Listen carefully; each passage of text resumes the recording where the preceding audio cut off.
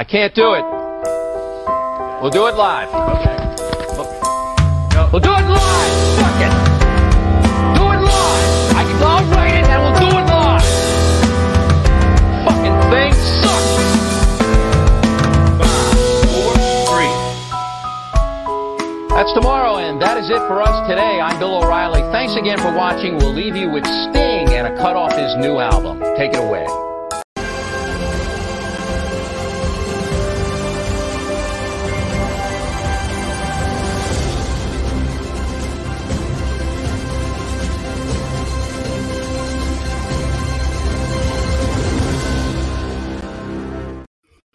Yes, sir. Welcome back to the Universal Wrestling Podcast. Long time coming, brother. We haven't been on for a while. Cheers to you, man. How you doing, buddy? Oh, you know it, dude. For real, for real. Sorry if I sound a little gross. I'm a little under the weather, a little sickness going through, but you're good. As Billy Shake said, the show's got to go on. It has been way too long since we streamed. Yeah, we were getting this all together. Uploads, yeah. Yeah, when we were getting this all together, my wife was like, "When was the last time you guys did this?" I'm like, "Oh, it's oof. Yeah, it's been a while. It's been a while. Couldn't even remember exactly." Well, you know what, Keith? For the first time ever, we are live on Instagram as well as IG. obvious YouTube and Facebook. So check us out there. Instagram, you can see it right down there. The Instagram handle, UW Podcast. But we're here for one reason only: the end of the year UW Pod Awards. We did it last year. It was a lot of fun. We sure did. Maybe at the end we'll look back at 2022 and 2023. I know I said Dom was, my most disappointed, and I think he's in one of. You have him as a nominee, a winner. You nominated him this year for a pretty big award, so we'll get to that. But overall, just 2023, it's been an odd year. I mean, you could go from TKO and Endeavor with Vince stepping down, Tony Khan, and I mean CM Punk, AEW. There's just a lot of big moments in 2023, and that's what we're going to do, Keith. We're going to just discuss what is it? Comeback player of the year, not player, comeback of the year, moment of the year, non-wrestler. Yep, let's hear it. All of it. Yeah, man. We got a bunch coming up here. It's crazy. Like I wasn't grasping like how much stuff happened this year, like until we were like getting this all together, and like we had our categories, and I'm like, all right, like had to go through to like refresh my mind on some stuff, because we were talking about some other different kinds of categories and stuff, and like we were, spoiler alert, we're not going to, but like one of them was going to be like, pay-per-view PLE of the year, and like I had to go back and like look at a bunch of them, because I was like, Backlash this year in Puerto Rico, or was that last year, and like all this stuff, and like, well, that's you know, and that's how quick a year goes, and like it's wild, man. And that's how I felt with Cody Rhodes, too. I'm like, did he return this year? Yeah, and it was WrestleMania. No, that was last year. This year, he didn't finish the story. That was last year, 2022. Oh, yeah, 2022 is when he came back and fought Seth. 2023, I was in the hospital with the baby boy, but that was when he didn't finish his story. I'm glad that I didn't pick Cody for comeback. Not that it technically is a comeback, but I guess it is. Yeah, no, he still had a comeback because he got hurt. Yeah. Oh, yes. That was Hell in a Cell. Was that this year? No, that was also last year. Okay. Yeah. All right. Well, I did not nominate him. Man. Time is a weird fucking thing. Yep. Well, let's get to it. Let's get to the first award of the night. Here we go, buddy. Yeah, let's do it.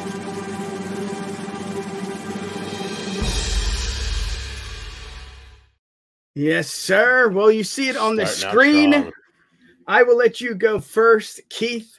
Most improved wrestler of the year, and I did hint at it earlier in the stream. I just was not with the Dom storyline. I just didn't think he had it in the ring. Technically, he still doesn't have it in the ring, but that's another day, another time. Let's hear it, brother. What do you got? No, so, I mean, like I was kind of saying before, in preparation for this, I actually went back and I rewatched our stream of our UW Pod Awards from last year, mostly to refresh my mind on something later on. But yeah, I didn't forget, but like it slipped my mind that you were last year. Dom was your worst of the year, Yep. I was like, wow, that's like the true sign of like what a difference a year makes. Because I again listening to it, like I was with you. I was just kind of like, yeah, like maybe he'll get there, but he's totally not there. It's not a thing yet, whatever. Yep. And like, boom, here we are a year later. And I absolutely, his ring stuff could still get better. But I think that's a thing with him though. That's always going to be that way because no matter what, everyone is always going to be like, well, he's Ray's son. Like he's not moving like Ray. He's also like twice the size of Ray. Yeah. At like a quarter of his age right now. So like, he's a bigger guy. He's never going to be Ray. If you can accept that he's not going to be Ray, he's really not that bad in the ring. He's definitely gotten better than he was. And I mean, in terms of character work, we're there. I mean, last year we were talking about him. God. He was kind of like fresh into his turn last year where we're just kind of like, I don't really know what's happening here. Like, it's not doing it for me. Maybe the Judgment Day will help him. Maybe it won't. The Judgment Day absolutely has helped. Oh, God, what was it?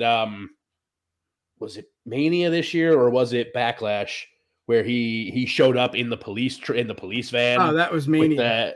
Like, dude, just amazing. Yeah. He still had some bad moments coming out of the Rumble, trying to rip Ray's mask the whole way down, which didn't happen. But he's just come. I'm not saying that he has become the best wrestler in the world. No. But from where he was this time last year, he has come leaps and bounds. Oh, and absolutely. It's awesome. I feel like he's only going to get better. He's just got to keep working. Yeah. No doubt about it. And it's cool to do things like this, the end of the year awards. I know a lot of podcasters are doing it, but just to reflect and go back and say, holy shit, I know 1 year. I mean, it's just incredible. And you make a lot of good points too, just with being, just having the business in your blood, that's tough enough. Oh yeah. And what he's doing on his own, yes, he has help from the Judgment Day and Finn Balor, but without them, I mean, he's still clicking on all cylinders. I mean, he is. It's special. It really is. You only get the Charlotte Flairs. You only get the Doms. I'm going to put him in that category just because it's a once in a lifetime. Randy, yes. Cody, yes. Maybe even Ted DiBiase Jr. to an extent. But most improved. Absolutely. Absolutely, sure. 110%. Well, and like the crazy thing is, it's like, again, like all those guys you mentioned, your Codys, your Randys, DiBiase Juniors, Charlotte Flair, all those guys. What's up, bud? Justin all day. So happy to see him. All those other second, third generation guys, they're constantly getting compared to their parents, but like it's like different. You know what I mean? Like Cody, it is. No one's really holding Cody to the same thing that like they held Dusty to because it was a completely different time. Same thing with Randy and Cowboy Bob. Like, oh yeah, it's not the same. You know, like Cowboy Bob was ending matches with superplexes. Superplexes are like mid-match things now. Exactly. Dusty had the bionic elbow. He had an elbow other than like Kyrie saying like no one gets pinned off an elbow anything anymore, really. So like it was just a different world. Ray is still kind of in the newer sense and kind of like innovated all of the everything that's so common now that it's just like, it's constantly going to be an uphill battle for him. But I think he fought that battle real well this year and he's going to keep fighting. Oh, absolutely. But I want to get to yours because I didn't even consider her and I love it. I love it. It might be a stretch, but not at all. Just the storyline was, not my favorite. But going one-on-one with Becky Lynch, not once but twice, really showed me the different side of Tiffany Stratton. And, she has a good look. She has all that. She's okay on the mic.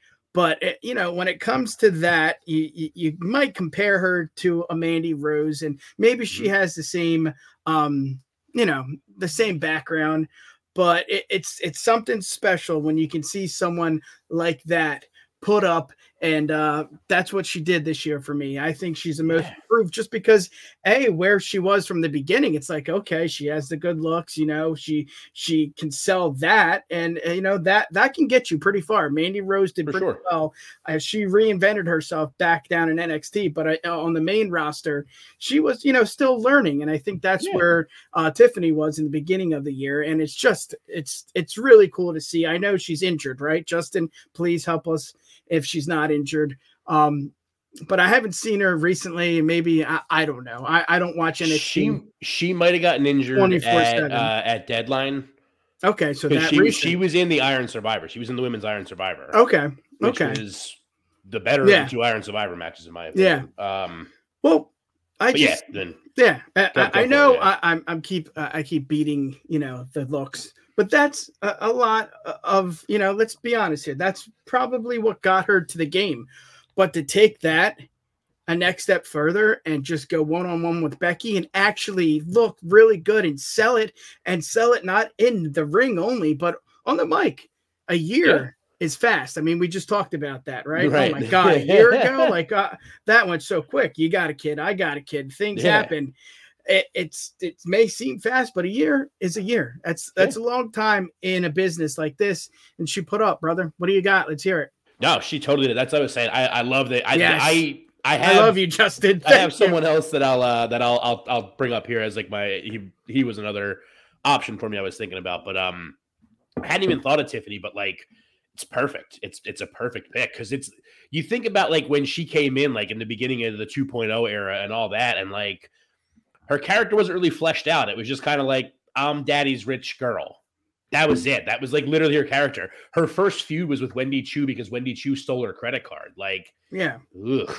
Woof, and you know what? They and like probably didn't have anything for her either, too. That's it was, I think, some, but then she's got it. She figured it out this year and made it like she is still that rich, whatever, but she's like doing it more of a like she can back not it up. Like I'm rich, daddy's like whatever. Like it's more just like I'm literally better than everybody. She's almost not to the same extreme, not to the same extremes because she can't be. But she's arguably kind of like a female version of an MJF of like, I'm better than you. I know that I'm better than you. Literally everybody knows that I'm better than you. You should be blessed by the fact that I'm breathing the same air that you're in right now. Yeah. And she crushes it. It's a great pick. Great pick. I'm very happy to see that. Like I said, I don't know who you were gonna pick. But I hadn't even thought of her. The only other person I had in consideration is I had Trick Willie. I forgot. Just because I felt like it was another one. I never thought he was bad to begin with. But I feel like they gave him more this year. And everything they gave him, he took and he did it. And he did what he needed to. He had a great couple of matches with Dragunov. He, the women's Iron Survivor was better, but he did really well in the men's Iron Survivor just like last week or 2 weeks ago, whenever that was. They did it. Like he did it. He did the thing, and he's where he is now. And now we're looking at him. He's challenging Dragunov for the title on New Year's Evil. I think it is. I think it's New Year's Evil. Sounds about right. And like he could do it. Like I could see him doing it, so they can call Dragunov up if they want to. Like who knows? Yeah. He was my other one I had in mind, but that helped too, Justin. When they paired with Waller. Absolutely. That's a match made in heaven. Yeah. If/when Tiffy gets to the main roster, that should happen again. Yeah. When she gets to the Tiffy top, baby. Yeah. Dylan, what's good, buddy? Thank you. Two sharp dressed men talking wrestling. Keith, let's get to the next one. Here we go, buddy. Let's do it.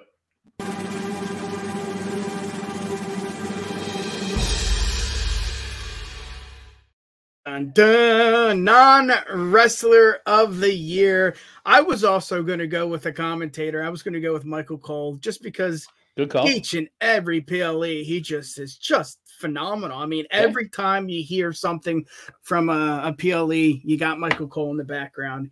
And, I'm not going to go too far into that. I want to hear what you got because Vic is really interesting. I mean, you got to respect him because he was on Monday Night Raw, and I guess Vince or whoever did not like him. So they brought in the guy from MLB Network. He didn't do so well. Then they brought in some Jimmy Smith guy from UFC. Yeah, he then didn't do so well. Adnan Virk. That's it. Yep. So he's been through it, man, and I like him better than Jimmy Smith and Adnan or Adnan Virk, whatever his name is. So let's hear it, man, because he's got a tough job, not only in NXT but with Booker T, and that's tough. Let's hear it. You took it right there. That's the whole, literally my whole reason for picking him. So my other one, just so I'm not going to get into it later, because my other option I had is your pick. We're going to talk about in a little bit, but I was kind of like, Again, we were talking about these kind of things. I didn't want us both picking the same of everybody for everything. No. So I was like, I'm gonna leave him because that's probably who's gonna be picked, and that's fine. And that's fine. I took Vic because Vic has arguably literally every single thing Vic commentates. Yeah. He might as well just be doing it on his own. Yeah. Because Booker T, I know you don't watch NXT regularly, and that's fine. I do love watching NXT. And it's oh my God. It's tough. Anybody who's watching this, who watches NXT, knows what I'm talking about. When like Booker T adds nothing, absolutely nothing to commentary. He's like John Madden used to be, but like worse. Yeah. Because he doesn't even know the players' names. Madden at least would say like nonsense, like obvious things, but he would know like the players' names. Yeah. Booker is just like 85% of a show with Booker on it is just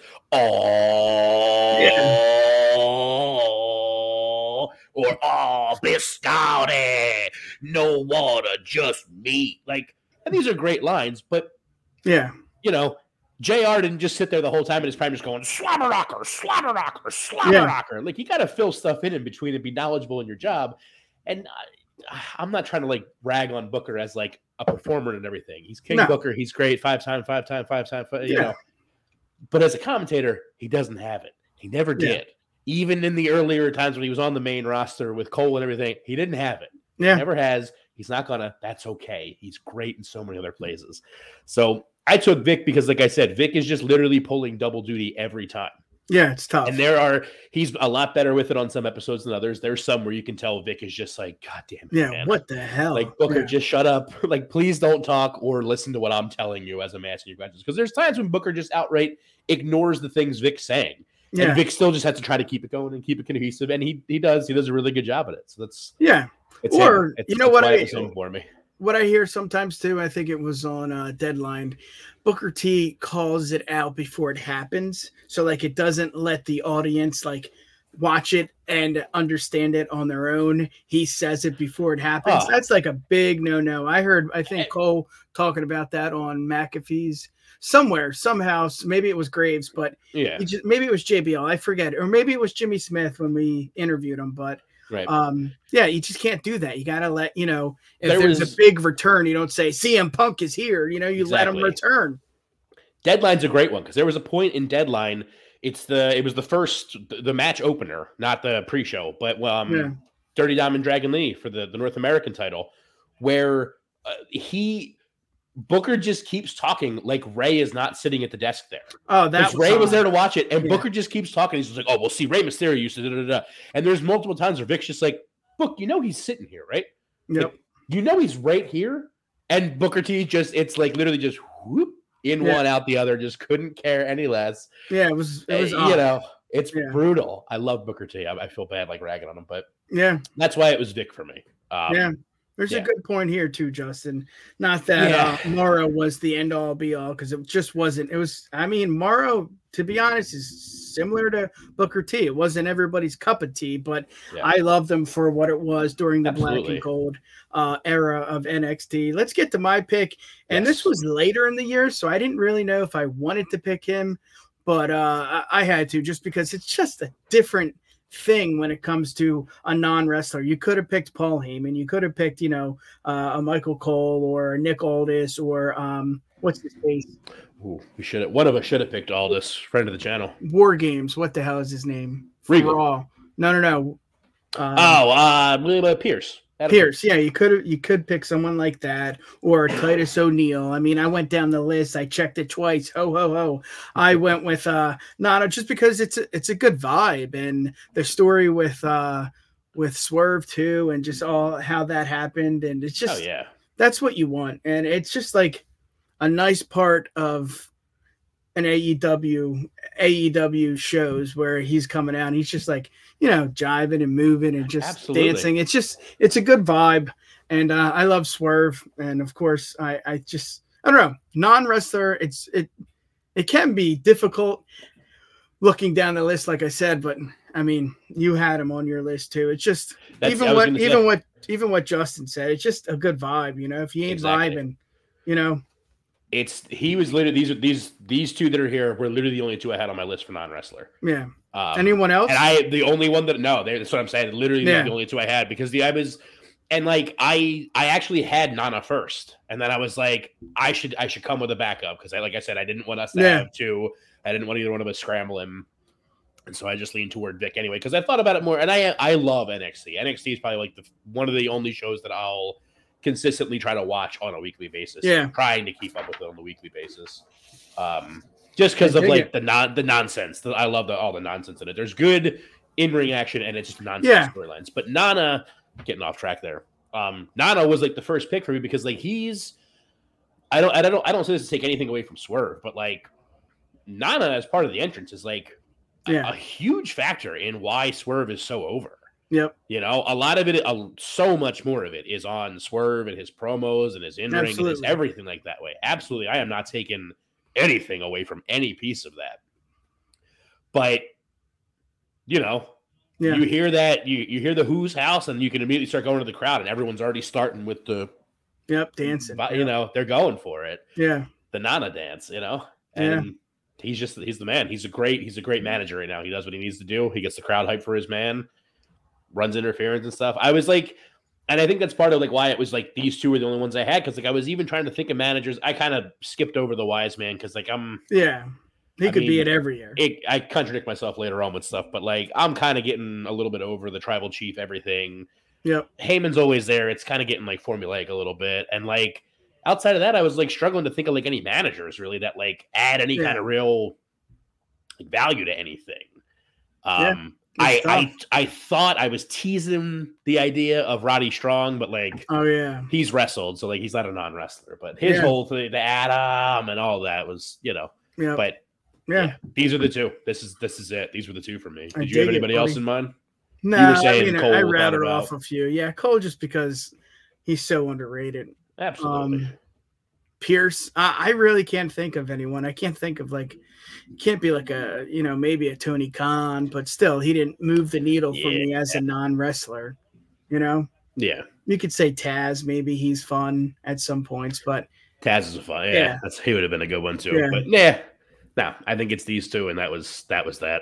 Yeah. Let's do it, buddy. Let's get to the next award. Here we go. Indeed.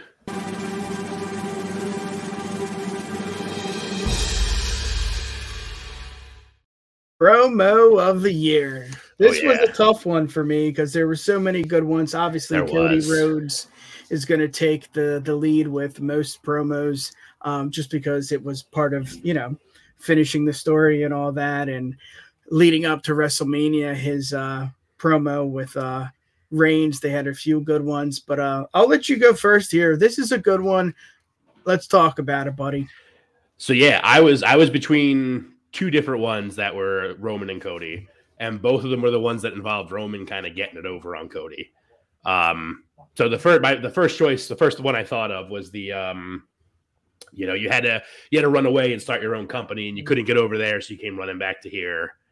It's like, oof. But then, like, in trying to like find just like refresh memory on promos this year, because like you said, there was a ton of really good ones. I feel bad not like mentioning some of the Eddie Kingston ones that were great, and you know, my favorite guys all the time with those things. But I found the clip of like this particular one from this SmackDown on March 3rd of this year. Yeah. And it's the one where from the start of it, they're both in the ring. Roman's by himself, and he steals Cody's line to start and just goes, "So what do you want to talk about?" Yeah. Like real snide to him. And then they kind of start the little back and forth or whatever.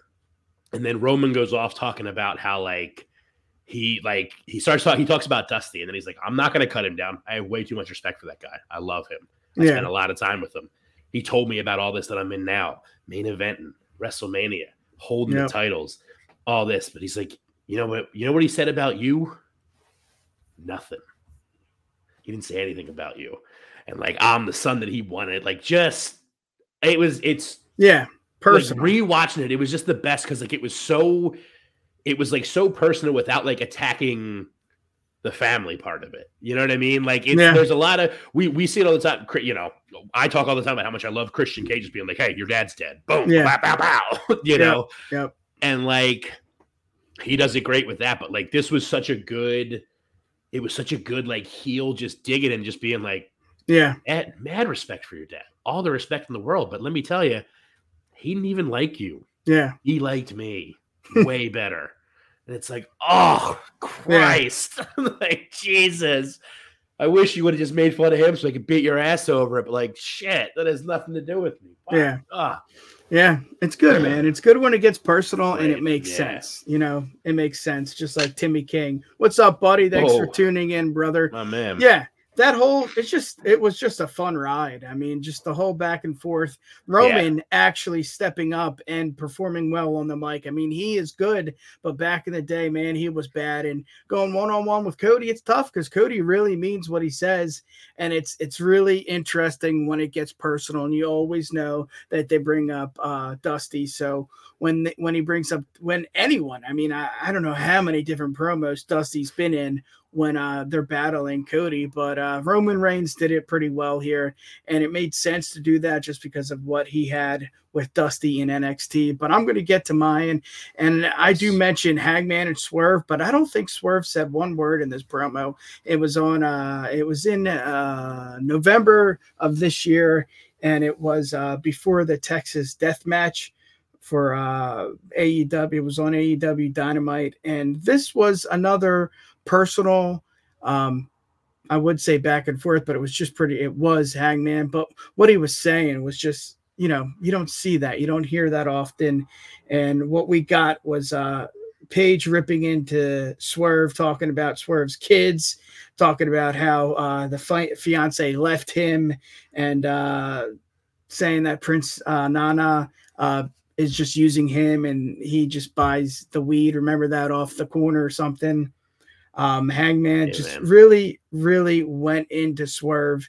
And again, I'm not all about personal, but this hit home. He even talked about Swerve getting fired from the WWE, just really, really going into it. And then I think it was maybe a month or two before Swerve had his chance to go at it with Hangman, and he went in on Hangman as well. But the reason I picked this one is because this, I don't know, just like reset Hangman after everything with Punk, everything with the Bucks, and it was just like a breath of fresh air. And again, do I really like when they talk personal? If it makes sense. It made sense with Cody. It made sense now with Christian, and it made sense with Hangman and Swerve. And they put up, I mean, that match, the Texas Death match probably wasn't for everyone, but for me, it was, I don't know. I liked it. I thought it ended the feud well. What do you got here? What do you think? No, I mean, they were other ones I was looking at as a couple of the just Hangman and Swerve kind of back and forth. We talked about it a little bit originally, but we ended up taking it off the list. But like when we were talking about having like feud of the year, they were my feud of the year. You nailed it with saying like this was such a good, everything that Hangman's done with Swerve has been such a good, it is literally a great reset for him. Yeah. Because it was like all this nonsense with the comment that he made about Punk that like didn't even seem that big of a deal, but set everything off, and now, you know, literally set the chain off that, you know, it was the catalyst to it all, like just all the nonsense, and like brought us where we are here now, which is everyone's got their own opinion there. But it was just these two have just I've loved it. I've loved it, and it's they do. It's just they click really well, and like I like that. It's like I love that like their whole everything is just like it's like ramped up to getting personal now. You know, like you were just saying, for as much as you might not like things getting personal all the time and stuff, this like didn't start that way. No. Like it just started out as like any other kind of like feud would start out of just like, oh, I'm bad, you're good. And then like they had their matches and they just kept getting a little more intense. And then in between it, you know, Swerve breaks into Hangman's house and like puts a Swerve shirt on his infant son. And you know, like it's just like it just kind of like crept. And then like we got to this point that like when it gets to where it gets to in that death match, you're just like, like I might not enjoy what this I did. I'm not saying I didn't, because I'm with you. I enjoyed the hell out of that match, but like I might not enjoy what this match is doing. Like I might not enjoy the things that I'm watching happen in this, but I totally get why we're here with all of this. This makes so much sense that we're doing these things, that they're doing these things to each other and all. Just amazing. I think what I would reference, he said that Nana uses Swerve to sell merch and then uses that money to buy weed in the parking lot. Hangman then hilariously said after he beats Swerve, he's going to beat up Nana and steal his weed. You know, that's funny. You know, he does get serious, and he says Swerve's kids won't speak to him. How his fiance left him, how he was fired from the WWE. Like that hits home. And like you said, what they did, it was maybe similar to Triple H and Randy back in the day, where they went to each other's house. Was that Randy and Trips, or was that Edge and Randy? No, but well, no, there's both. It was Randy and Triple H. Triple H went to Randy's house, and then there was Edge and Cena, where Edge went to Cena's house and was messing with his dad. Yep. Yeah. Again, there's a lot you could talk about. I mean, Bryan Danielson had a few good ones. Obviously, you know, the whole storyline with Cody trying to finish the storyline for his dad. You know, there's going to be good promos there. I can't think of any off the top of my head other than, you know, Cody and Roman. I think really that's it. I mean, we can go back, or we can Google it, or Justin, you could tell us, or anyone watching what your favorite promos were. But I had one. Yeah, there was it was one of the first ones that Eddie Kingston cut on Claudio when Claudio was back, where he drops the line. I had to look it back up again. He drops the line, "You ain't ready for the misery," and it's one of the first ones where he just loses a match and he comes back for them to interview him, and he's pissed and he's just like, "What do you want me to say? What do you even want me to say?" Yeah. The only reason to really go with that is because like I could lay all the praise in the world on Eddie Kingston. Yeah. And quite frankly, like it was a great promo, but like there wasn't a lot really else surrounding what Eddie did the rest of this year. So like I was kind of like, that seems like it's just going to be blowing Eddie Kingston for the sake of blowing Eddie Kingston. So I went Cody and Reigns because and like I said, they had a bunch. They had a more than a few. Yeah, I was looking at a couple of LA Knight promos too, but like it was the same thing. That it's just like and it was too recent. You know, he's had a banger year. Yeah, and it's more my favorite one. What it really came down to is my favorite LA Knight kind of moment for the year. Not that there's a category for that, but like my favorite moment of the year wasn't even a promo he cut. It was just when they were doing the contract signing and Roman's coming out. Slow doing his whole thing and then just and he just walks right past, zero respect, sits at the head of the table just like, hey, acknowledge me, I'm at the head. Just disrespect. Not even a promo. Just so I was like, that doesn't really count, so I couldn't go there. But well, let's do it, buddy. You brought it up. Let's get to the next award. Here we go.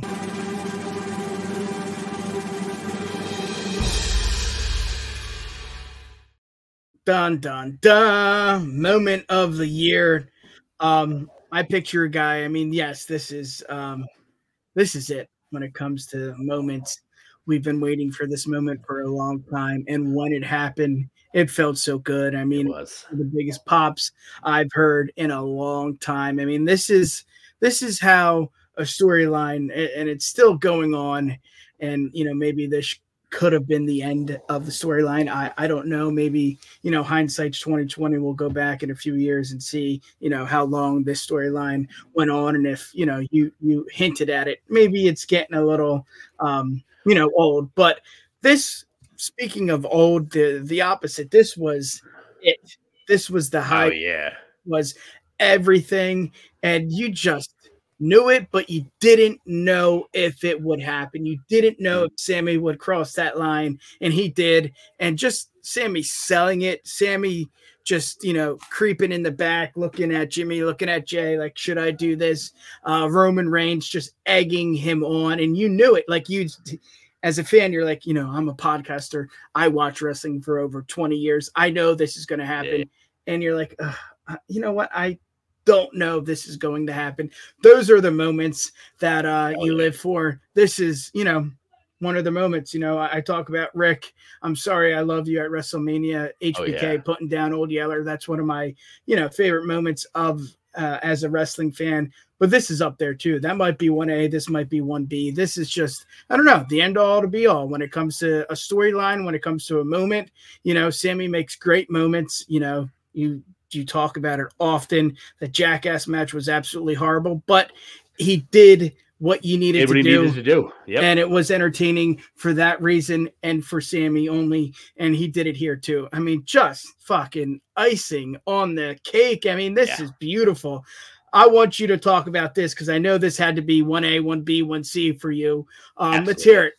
You have to know this was on my list. Yeah. This was on there. The promo that he cuts in Montreal before Elimination Chamber my God. is also on my list for promo of the year. I forgot about that one until we brought this one back up. Yeah. When he says whatever he says to him in French, basically saying, like, I'm going to kick your ass. This for me is where everything Bloodline related peaked. Yep. I don't know that it should have ended there as much as I would love a world title run for Sami Zayn, and I do think he absolutely 1,000,000,000% deserves it. Elimination Chamber is not the place for someone to dethrone Roman. Like you need a big, you need a WrestleMania for that. So it wasn't going to happen there, but my God, if it had happened, I don't even know what I would have done. Like my head would have literally exploded. It was Elimination Chamber, which was Sammy turns on. Oh no, the term was Rumble. The term was the Rumble. Yeah, the term was the Rumble, but he fought Roman. Yep. This was beautiful. But it was the right time for it. It was the right everything else for it. And like you said, it was so good because it was like you weren't like positive that like Sammy was going to do it. Like you were pretty sure. Yeah. But like you weren't really positive because like I was also in the idea of with War Games, not 2 months beforehand. When Sammy punches KO in the dick to end War Games, and I'm like, I don't think he's gonna. He might not do it. Like he's gonna stick with his guy. It's gonna this is where we start Sammy and KO against the Bloodline, and then we didn't. And I was like, oh, so like when it got to this, I'm like, I don't know. He's really laying into him. Yeah, maybe he's gonna. He could still. He's probably gonna, but like if he didn't, it wouldn't have been like, oh man, I can't believe that he didn't. Like it would have just been like, he's falling in line. He knows what he's doing here, Yeah. What's up, Maddie? What's going on, brother? So like it was a total moment. I mean, it was definitely. And when he does finally swing it, and like the way that like Roman does the fall, just like he did when Seth turned on him in the Shield, and it was just like yes. And the one of the best parts of it for me is swings it. Roman goes down, and the first thing Sammy does is look at Jay and be like, I'm sorry. Doesn't apologize to Roman, anybody else. It's only Jesus. It's it's his guy. He's just, I'm sorry. You trusted me. I'm sorry. Yeah. Real good. Yeah. We got a lot of good moments in 2023, and Sammy was, a handful. He was part of a lot of them, winning the title with KO, the tag team. But at the end of the day, I mean, 2023, there's no bigger moment than Sammy turning on Roman Reigns. There's no bigger feud. There's no bigger faction than the Bloodline in 2023. There's no bigger storyline, Keith, in 2023 than the Bloodline. And having the Bloodline crumble like they did under Sami Zayn, him taking over and showing, the Bloodline, like, I don't need you. I'm going to win the tag team titles with my best friend, and I'm going to, carry them for a little bit. It wasn't a great run, but, it wasn't about, the run. It was more about the moment of KO and Sami winning the tag team titles. There's no bigger moment until your guy steps into the picture. Let's hear it.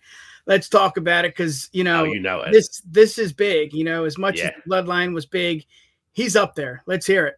Yeah, well, it's as you can see, my moment was Gunther breaking Honky Tonk's IC title reign record. It's something that I wanted from like the minute that they first mentioned, like, hey, Gunther's had the title for like a year now. I was like, oh man, he's gotta break the freaking Honky Tonk Man's record. Yeah, and I'm sure everyone who's kind of watching is wrestling fans enough, but like for anyone who doesn't know, like Honky Tonk Man was never even supposed to win the IC title that night. Yeah. Let alone have it for as long as he did. He was never supposed to even win it to begin with. He wasn't supposed to be in that match. It was supposed to be what's his face? Butch Reed, who no-showed. So like, oh, you go out and you'll win it. And then he did. And then just through all this shenanigans and nonsense, he kept it and suddenly had this record-shattering, this record-setting run. And it's like, bro, the Elvis impersonator has this for how long was it too? I mean, Warrior beat him in like what, 86? Like that record stood for 30 some years. That's nuts, man. No, that can't happen. So once they started talking about it, I was like, they have to make him do it. And they finally did. And it was just everything for me. How many times on how many streams were we talking about where I'm just like, he's got to do it. He's got to break Honky Tonk Man. He's not losing it until then. He's got to break the record. Yeah. So he did it. And it was just so big for me for it. Yeah. And he's getting to be, I saw a thing just today, funnily enough, talking about all this. I saw a thing just today that he's like, I think it's 54 days from like having the longest, even like cumulative like reigns. Like his one run will be the longest full-blown Intercontinental reign ever, more than like Pedro Morales had like 2 runs that equaled to be like 600 and something, and Gunther's only like 50 some days away from it. 54. He's really close to eclipsing Miz's 8 combined runs just with this one. Amazing. Yeah. I don't say deserve a lot, but this guy deserves it. Yeah. Yeah. Exactly. I hate saying that word. Yeah. He's the prime example of someone who put the work in for it. You know, there's like the story that like floated around, like when he first got called up to the main roster, he was still a little on the pudgier-ish side. Yep. Don't tell him I called him pudgy. I don't want him to slap my face off. Yeah. Jesus, he'll take my head off in one shot. But like, he was a little like on the out of shape side of things when he first came up. He had like the segment with R-Truth being what was it? Uncle Sam. Yeah. And Vince was like, I don't think this guy gets it. Like, I don't know what it is. Like Vince wasn't on board, and Triple H was like, shh, just let it be. Yep. And then that's when Gunther put the work in. He looks like he does now. Look at this friggin' stud down here. Yeah. And he just makes it. And like the craziest thing is he's like one of the few people that like he's might have lost like some of the girth that he had, but like nothing about his power moves looks any less believable now.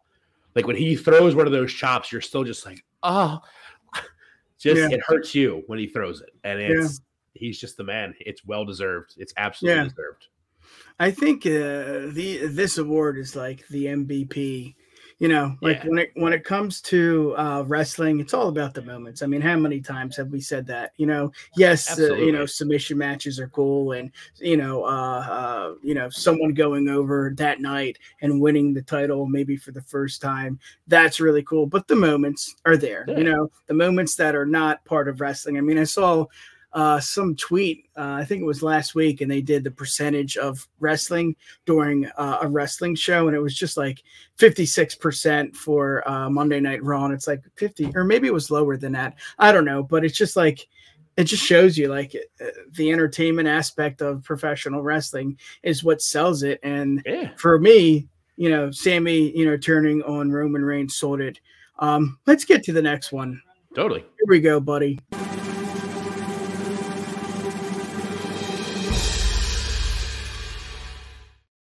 Yes, sir. Match of the year. And you know what? A lot of good matches in 2023. But if Bryan Danielson is not on your list, then, you don't know what you're doing then. Exactly. It's just for me, Bryan Danielson, this run has been really fun for, from a fan's perspective. From his perspective, I think he's really doing a lot of damage to his body. Again, it's entertainment at its finest, and he's one of the best to lace up the boots in the world of professional wrestling, entertainment-wise. And, of course, we know it in ring. He is up there with the greats. This year was phenomenal for Bryan Danielson.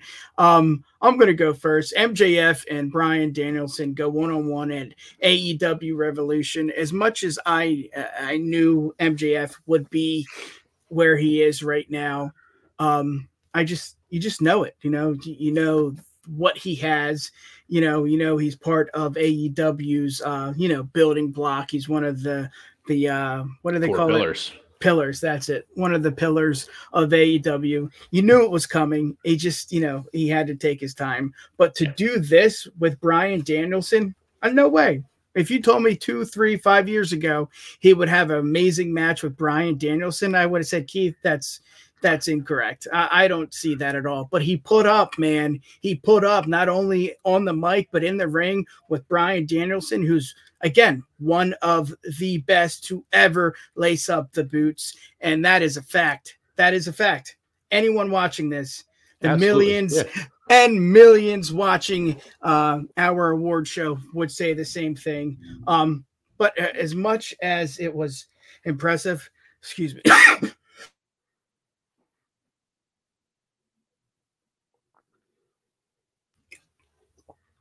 Back to the program. As impressive it was for MJF to lace up the boots and go one-on-one with Danielson and make it believable. Having Danielson there helping MJF, as much as MJF didn't need it, that's what you do. That's what a dance partner does. You get someone else over, and they both they made magic that night, man. They did. As corny as that sounds, it was just like, oh my God, MJF is a good wrestler. He really is. That's what made it the match of the year for me. It might be like a corny thing to say that, but like it's also not like an exaggeration, because like you nailed it before, where it's just like you talk about like a year ago, like you talk about before MJF like won the title, and like if you told somebody at that time, just knowing what MJF was and the matches that he had and everything leading up to that. No one's ever going to take anything away from his talking. No one can ever really take anything away from MJF's wrestling ability either. But the way that he was booked and the way he was wrestling his matches and stuff before he like won the title and everything, if you told somebody at that point, just like, oh, like within a short amount of time here, him and Bryan Danielson are going to have a phenomenal match at a pay-per-view, you'd be like, yeah, get out. Okay, whatever. We'll see. Yep. You might believe it, but like you're probably not gonna. You'd be like, whatever, we'll see. Yeah, or the excuse is he doesn't need to put on a good match, right? Like he doesn't need it because he can talk it, but they just it was great. Like the fact that it was like it wasn't. I don't even like. I'm like struggling with words for it because it was just tough, this was the Iron Man match, correct? I'm not wrong in that. Oh God, you're asking me. Was this the Iron Man match with them at Revolution? I think so, just because. Because it's like no way he can do that. That's what I mean. Like you were counting them out to begin with. Even if this one we're talking about wasn't the Iron Man match, which I'm pretty sure this was, but either way, like you're counting them out beforehand, and then like he like it wasn't even like he goes up first, like he goes up like 2-0 over Danielson. And you're like, whoa, wait a minute. Like, is he going to just like sweep him here? And then Danielson gets the 2 back like right away. And then he goes up 1 and then Danielson gets it back right away. And then they go to the sudden death for it. Like, just wild. I'm actually, the more that I'm talking about it, I don't know that this was the Iron Man, but just even that is like more of a testament of just like the fact that like they've had more than just one amazing match this year. Like, it really is all about the dance partner. And like, again, this was 60-minute Iron Man match. Yep. And they go to sudden death. He wins 4-3. AEW Rev 4-3 and sudden death overtime. So like that's what I'm saying. Like it was just like this whole thing that like he went up 2 first, and then Danielson had to like fight back to get it, and then they tie, and then or it's a tie, so he doesn't lose, and then it's like no, we're going sudden death, and like you think for a second it's going to be like MJF's not going to go sudden. No way. Yeah. On his style, he's gonna be like, no, I'll take the tie and I keep my friggin' title. Get out of here. Yep. I gotta prove this. But instead, he's like, "You're on. You're on. I got you," and he does, and he wins it. And, this proved like MJF was like, the man. Like it made it like it was for anybody else who was like, I don't think anybody who had any kind of thoughts of like, I don't think MJF should be holding the title. It's like. Really? Because watch this. Because he should. This is why. Well, that's it. And Justin brings up another good point. And he has. Yes, this was. This could easily be one of the greatest, if not the greatest. I'm ready for the hate when I say this. This Iron Man match was 10,000 times better than Shawn and Brett's. With the no falls, sudden death overtime, Shawn wins. I love Shawn Michaels. I love Bret Hart to some extent. Yeah. This was thousands of times better than that Iron Man match. Easily. I think most people would say the same thing. Keith, you got another Danielson match. Let's hear it, buddy. Absolutely. So it for me, I looked through a couple options for my match of the year here. But to me, when it really came down to it, it was never not going to be Danielson and Zack Sabre Jr. This is a match that any somewhat indie-related wrestling fan has wanted from the time that Zack Sabre Jr. has shown up on the scene. Yep. There's constantly been a thing of like, oh man, dream matches if everyone was in their prime. Bryan Danielson, Kurt Angle, Bryan Danielson, Zack Sabre Jr. Like people talking about them being so similar, and like, you know, it was scary because like a lot of this year. So like, spoiler when we get to that one there, like I had Danielson in consideration for my male wrestler of the year. I didn't pick him, but a big part of that was because he was injured for like a decent chunk of this year, like at different times. So like when Forbidden Door happened, that's when we thought it was going to happen, and it didn't for whatever reason. And it was him and Okada instead, which like, hey, guess what else was considered for my match of the year? Like, you know, great stuff going on there. And it's just like, maybe we're not going to get Zack Sabre Jr. And then they mentioned Wrestle Dream came up and we're like, this is it. This has to happen now. You had the first chance and you didn't. It's got to be now. And then they did it. And it's just, you know, you talk about like clinics of technical wrestling or like textbook technical wrestling. Like, you don't have to have a textbook anymore. You don't have to give anybody a textbook for technical wrestling. Just put this match on and let them watch what they do, because that's all that it is. It's just holds reversing into holds, into backslides, into holds, into holds. Like, it's not even that like much of like a punch, kick, choppy, hit a lot match. It's a lot of just like, you know, just submissions that you never see, and like reversals from those of like, you know, and then Danielson basically wins with a regal plex, which is like one of my favorite like never used moves anymore, and like just whips that out of nowhere, and then does that 2 boost like UDs, and boom, it's over. And then he gives the show a respect, and ZSJ's like, fuck you, we're not done. We're not done, old man. We're not done. And it's like, yes, oh my God. And it's like, there was definitely some worry for me going in. It's like, can Bryan do this one still? Is it still going to live up to the potential that we wanted it to? And it did. And then some. Yeah. Beautiful. Just a beautiful, beautiful match. Yeah. These are 2 great matches. Yeah. And 2, like, I don't know, heading into both matches, it's just like different, you know? Yeah. Can MJF do it? Yeah, he can. Sabre, oh yeah, this is gonna kick ass. Let's do it. Wrestle Dream. Let's invent a pay-per-view for these 2 guys. You know, it's literally like MJF, Danielson, Iron Man. Can MJF do this? Like, can MJF do it and make this a good match? Yeah. Danielson, Zack Sabre Jr., it's like, can this match live up to the expectations that I'm setting? Yep. Because they're high. You said it. And in both cases, they nailed it. It's just they both got smashed out of the park. Yep. Yeah. Awesome. Buddy, we got 2 more awards to hand out. Let's get to the next one. Here we go.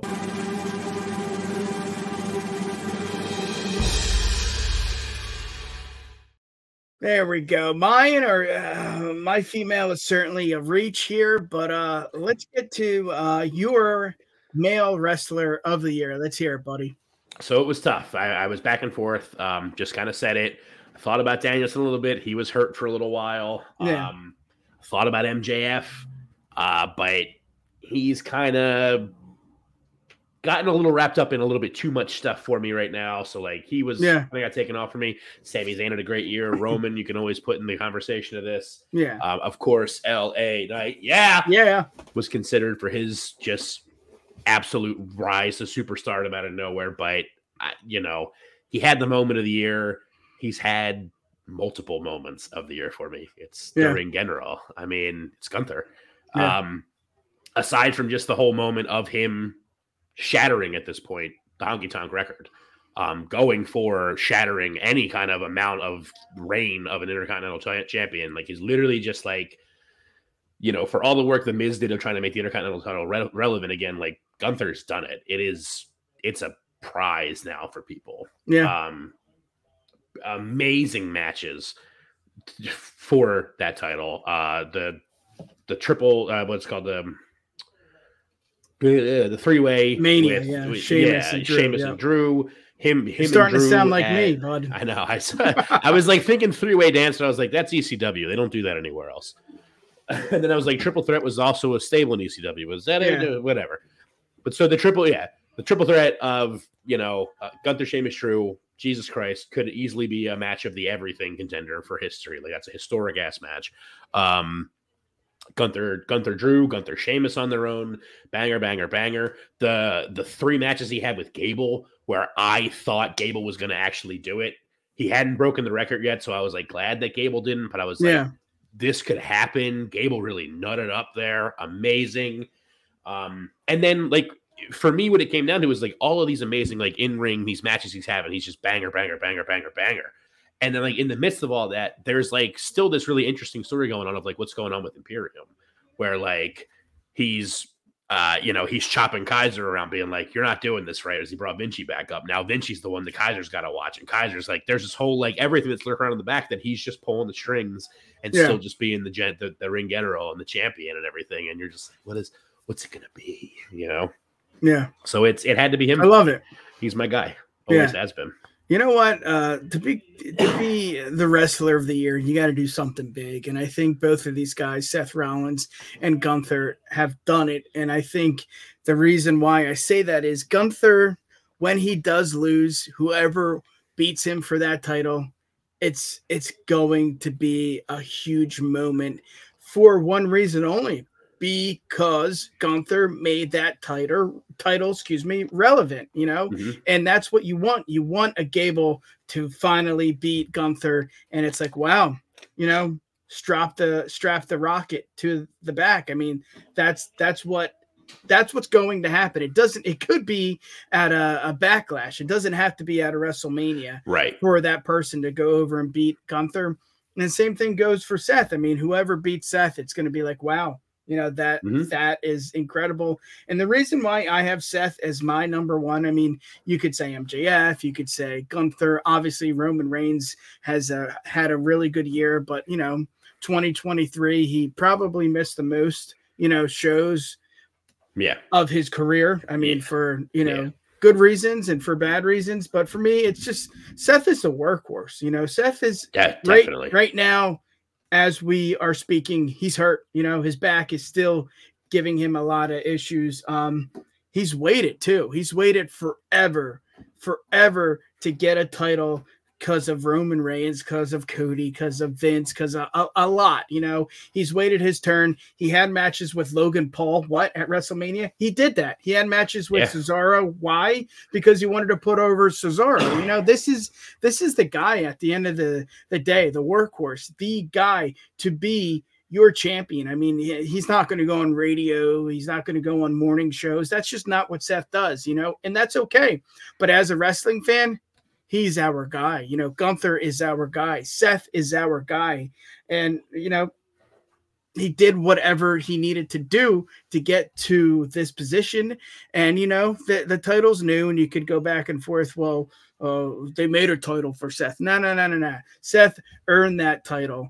And that's why he is the champion. And it's just for the company, and Seth was the right man to wear it. Exactly. Yeah, he's my guy. I mean, you could go Roman, Gunther easily, 1A, 1B, 1C. I mean, they're all great choices. But Seth, just to see him, get, and again, I hate saying this word, but getting what he deserves. This is it, man. This is what it's all about. And he's, you agreed, when I first said it, workhorse. That's what he is, That's what he is, He is that workhorse, that Mr. Perfect almost of like this generation. Like he's the guy you can he doesn't look out of place anywhere that you put him. Like he's not, having him and Logan Paul. You're like, yeah, okay. Having him in he was in the United States Championship elimination. Oh yeah. That's part of when the Logan feud started with him and everything. It's Mania. The clothesline. He looked good in there. Looked great in that match. Didn't look out of place in there. Didn't look out of place, having a match that probably gave a lot of people the look of Logan Paul is pretty good at this. And it's like, well, because we said it earlier, like you're only as good in the match as your dance partner. Yep. And Logan had a world-class dancer with him in there. Yeah. And, did it. Like, yeah, Seth is a great call. I didn't mention him in mine because I was looking at a bunch of other people, but absolutely. Yeah. Absolutely, Seth. Seth has been, once Seth reached the top the first time, he's never had any reason to not be up there. Yeah. Or to not be at least believable up in that general area of the top. Yeah. Absolutely. I'm going to be quick with my female wrestler, and then we'll get to the female wrestler of the year. I think we all know that's the number one. I'm going to do a little stretch here, Keith, and pick Bianca Belair. I mean, kind of like Prince Nana, most of what happened with him happened at the end of the year. With Belair, it was the opposite. It happened in the beginning of the year, so you kind of forget. But to put this not so lightly, she really did a good job. I mean, she was I don't want to say the workhorse of the women's division, but every time she faced Asuka, Asuka's going to beat her. She came back and she beat Asuka. I mean, there's so many different feuds with Bianca that you're saying she ain't going to win this, man. It's time. Yeah. Keith, turn her heel. Do something different. And what does she do? She still walks to face the line that she needs to walk and, kissing babies, signing autographs, doing what Cena did back in the day. Do I agree with you? 110%. Turn her heel. But as a role model and what she stood for, I mean, to say that she did nothing with her title reigns is not. It's tough because you wanted Becky to win, you wanted Asuka to win, and then at the end of her reign, you're like, okay, she needs to take some time off. But that's what they do. The wrestlers of the year, that's what you do. You work your ass off, and then you take some time off, and that's what she's doing. Is it a stretch? Yes. Rhea is obviously my number one, and I don't know. I love Bianca. I think turning her heel would help her, but what she did in the beginning of the year is just something you don't get to see, and it's something you wanted to see too. Totally. Wanted to see Bianca do what she did in the beginning of 2023, but it's a stretch. I'm going to shut up. I want to be short and sweet. Rhea is the number one. I'm with you, Keith. Take it away, brother. I had two other names on my list for women of the year. It's good, Braden. Graydon, sorry. But yeah, I had two other women on my list that I'll get back to them later. But it was never.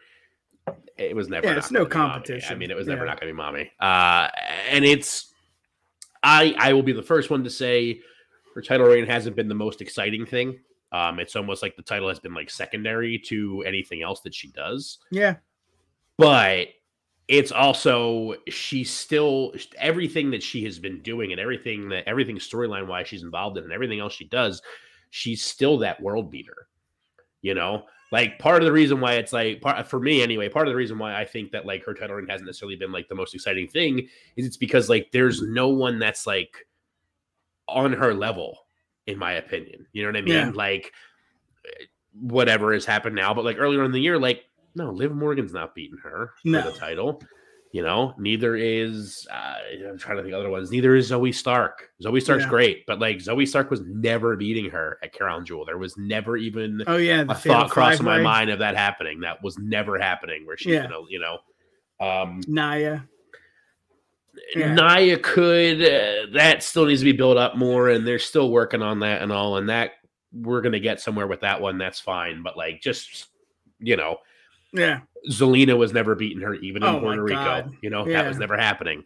Like she's just they finally got it where they have good stories going for her while booking her like she was booked in NXT of just being like, nope, I am slightly taller than everyone else in this division. I'm gonna kill all of you, and she does. And especially like it's great when she does get to have like those Zelina matches because she pins Zelina and it looks like she folds Zelina into like a square because of how much bigger and more dominant she is than Zelina.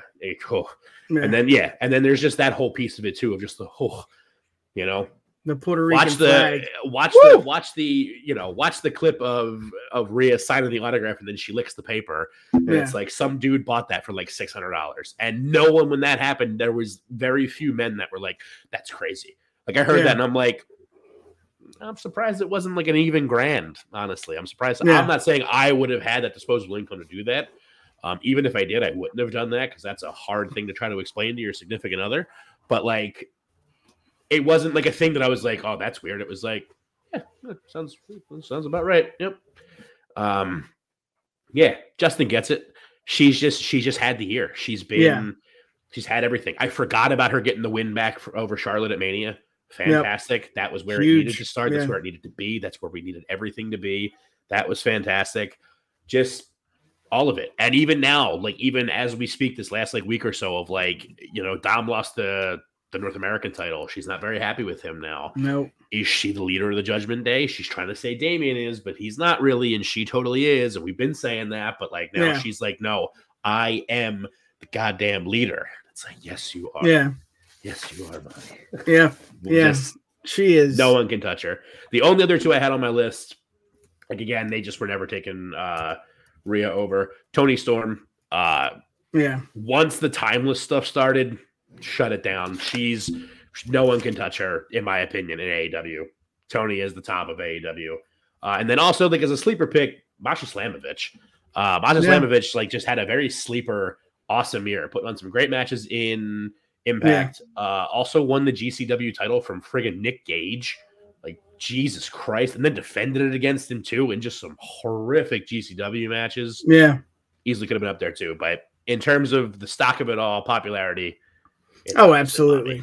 Yeah, there's nothing. I mean, you can go to New Japan. You can mention somebody from Impact. You could say someone from, AEW. But at the end of the day, it's Rhea, and it's Rhea. I mean, come on. Facts are facts. Keith, let's get to the most important word of the year. Let's go, baby.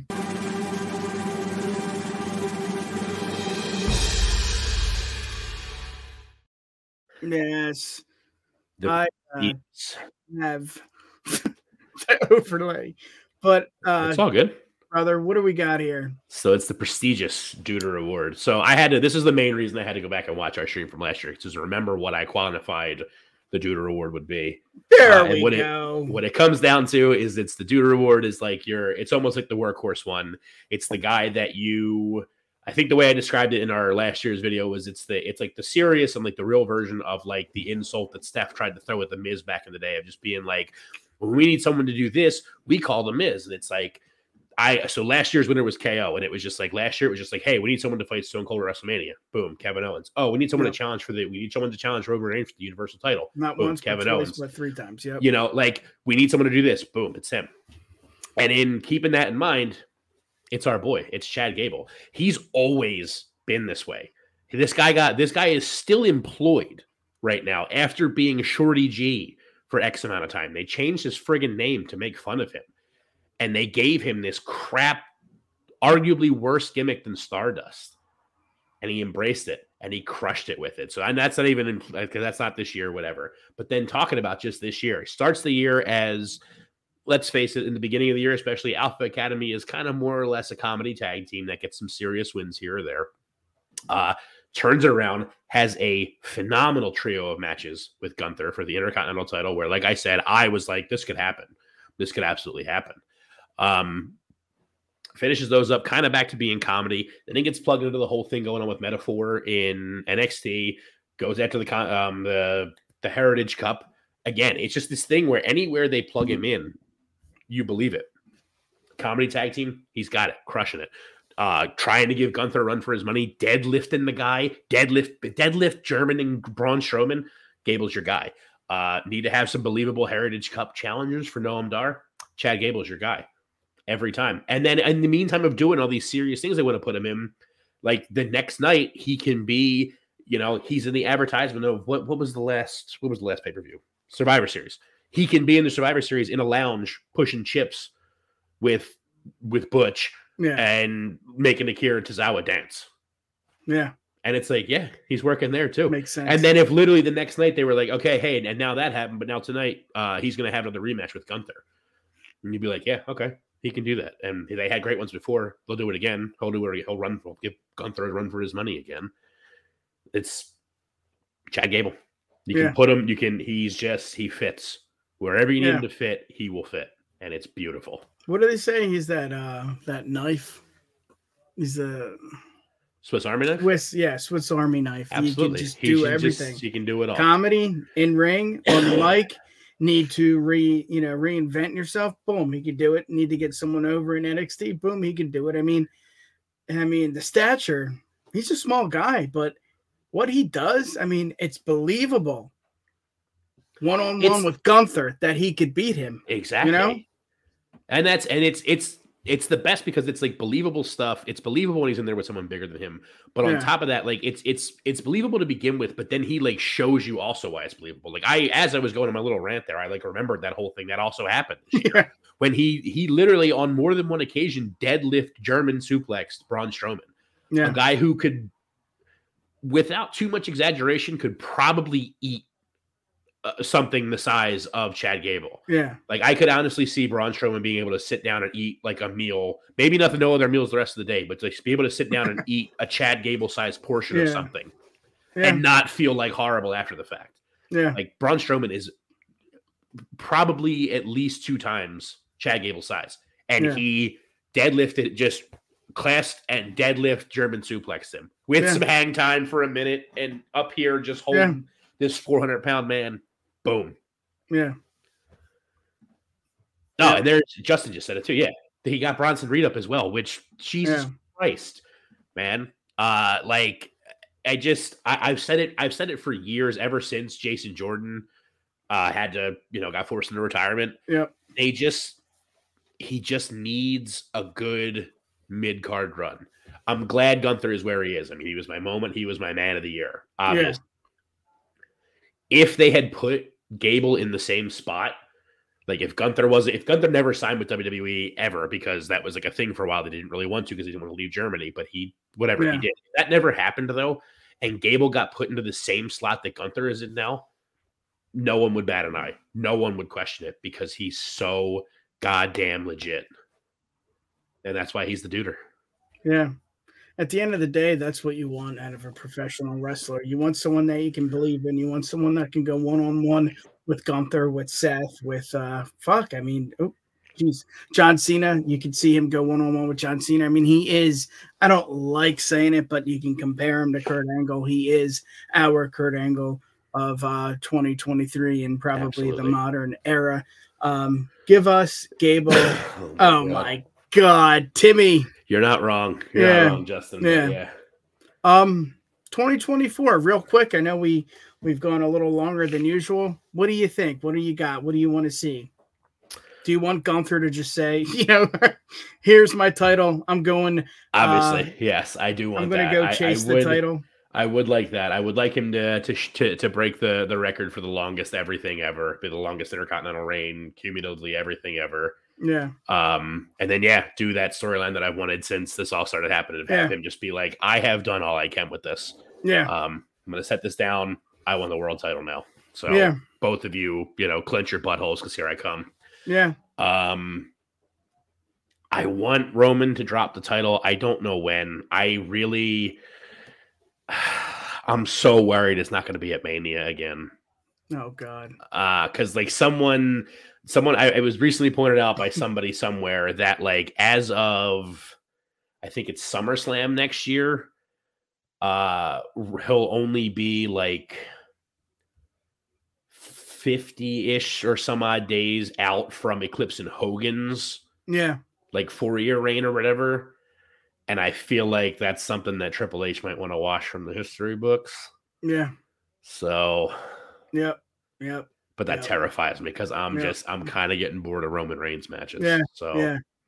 I think for me, 2024, I don't want to put a damper in the end of the year of 2023. But 2024, it seems like there's going to be a lot of goodbyes. I mean, we're seeing it now with Sting, Edge, Randy, Bryan Danielson. I mean, the list goes on. There's a lot of guys that are just on their last leg. And I think, A, that could be interesting. And also B, it's kind of sad to see that, there's a lot of guys that we grew up watching, and Sriracha too. I think she could be, it could be her last year. There's a lot there that that's going to be 2024. But I think what you said, you got Gunther. That's something's going to happen there. Cody, what happens does he finish the story? Can he finish the story? There's a lot for 2024, but we went over. We're in overtime, brother. We got 2 babies. Let's get out of here. Keith, give the people what they want. How can they find you? You already know I'm on X at Keith of the Ring, Instagram at _Keith of the Ring, and I'm on TikTok at Keith of the Ring. Yes, sir. Pretty much the only places I do anything. We got a big announcement soon in the works. That's right. Beginning of 2024. Yes. Hold on tight. Strap those seatbelts. A lot of cool things happening for the UW pod. Let's get to it, buddy. You can find us on Twitter, X at the UW pod, Instagram at UW podcast. Keith, we do have a fancy website, uwpod.com. If you're watching us on Instagram for the first time, thank you so much. Yes. Same thing as X, the UW pod. We love you guys. Happy New Year. If you're celebrating anything, happy holidays. Justin, you are the fan of the year. We love you, buddy. Yes. Take it easy. Woo! Yeah, baby. And here it comes. Thank you for listening to another edition of the Universal Wrestling Podcast. Slice that blood up and say. Check us out on the web at uwpod.com. You've got mail. Or send us an email. info@uwpod.com.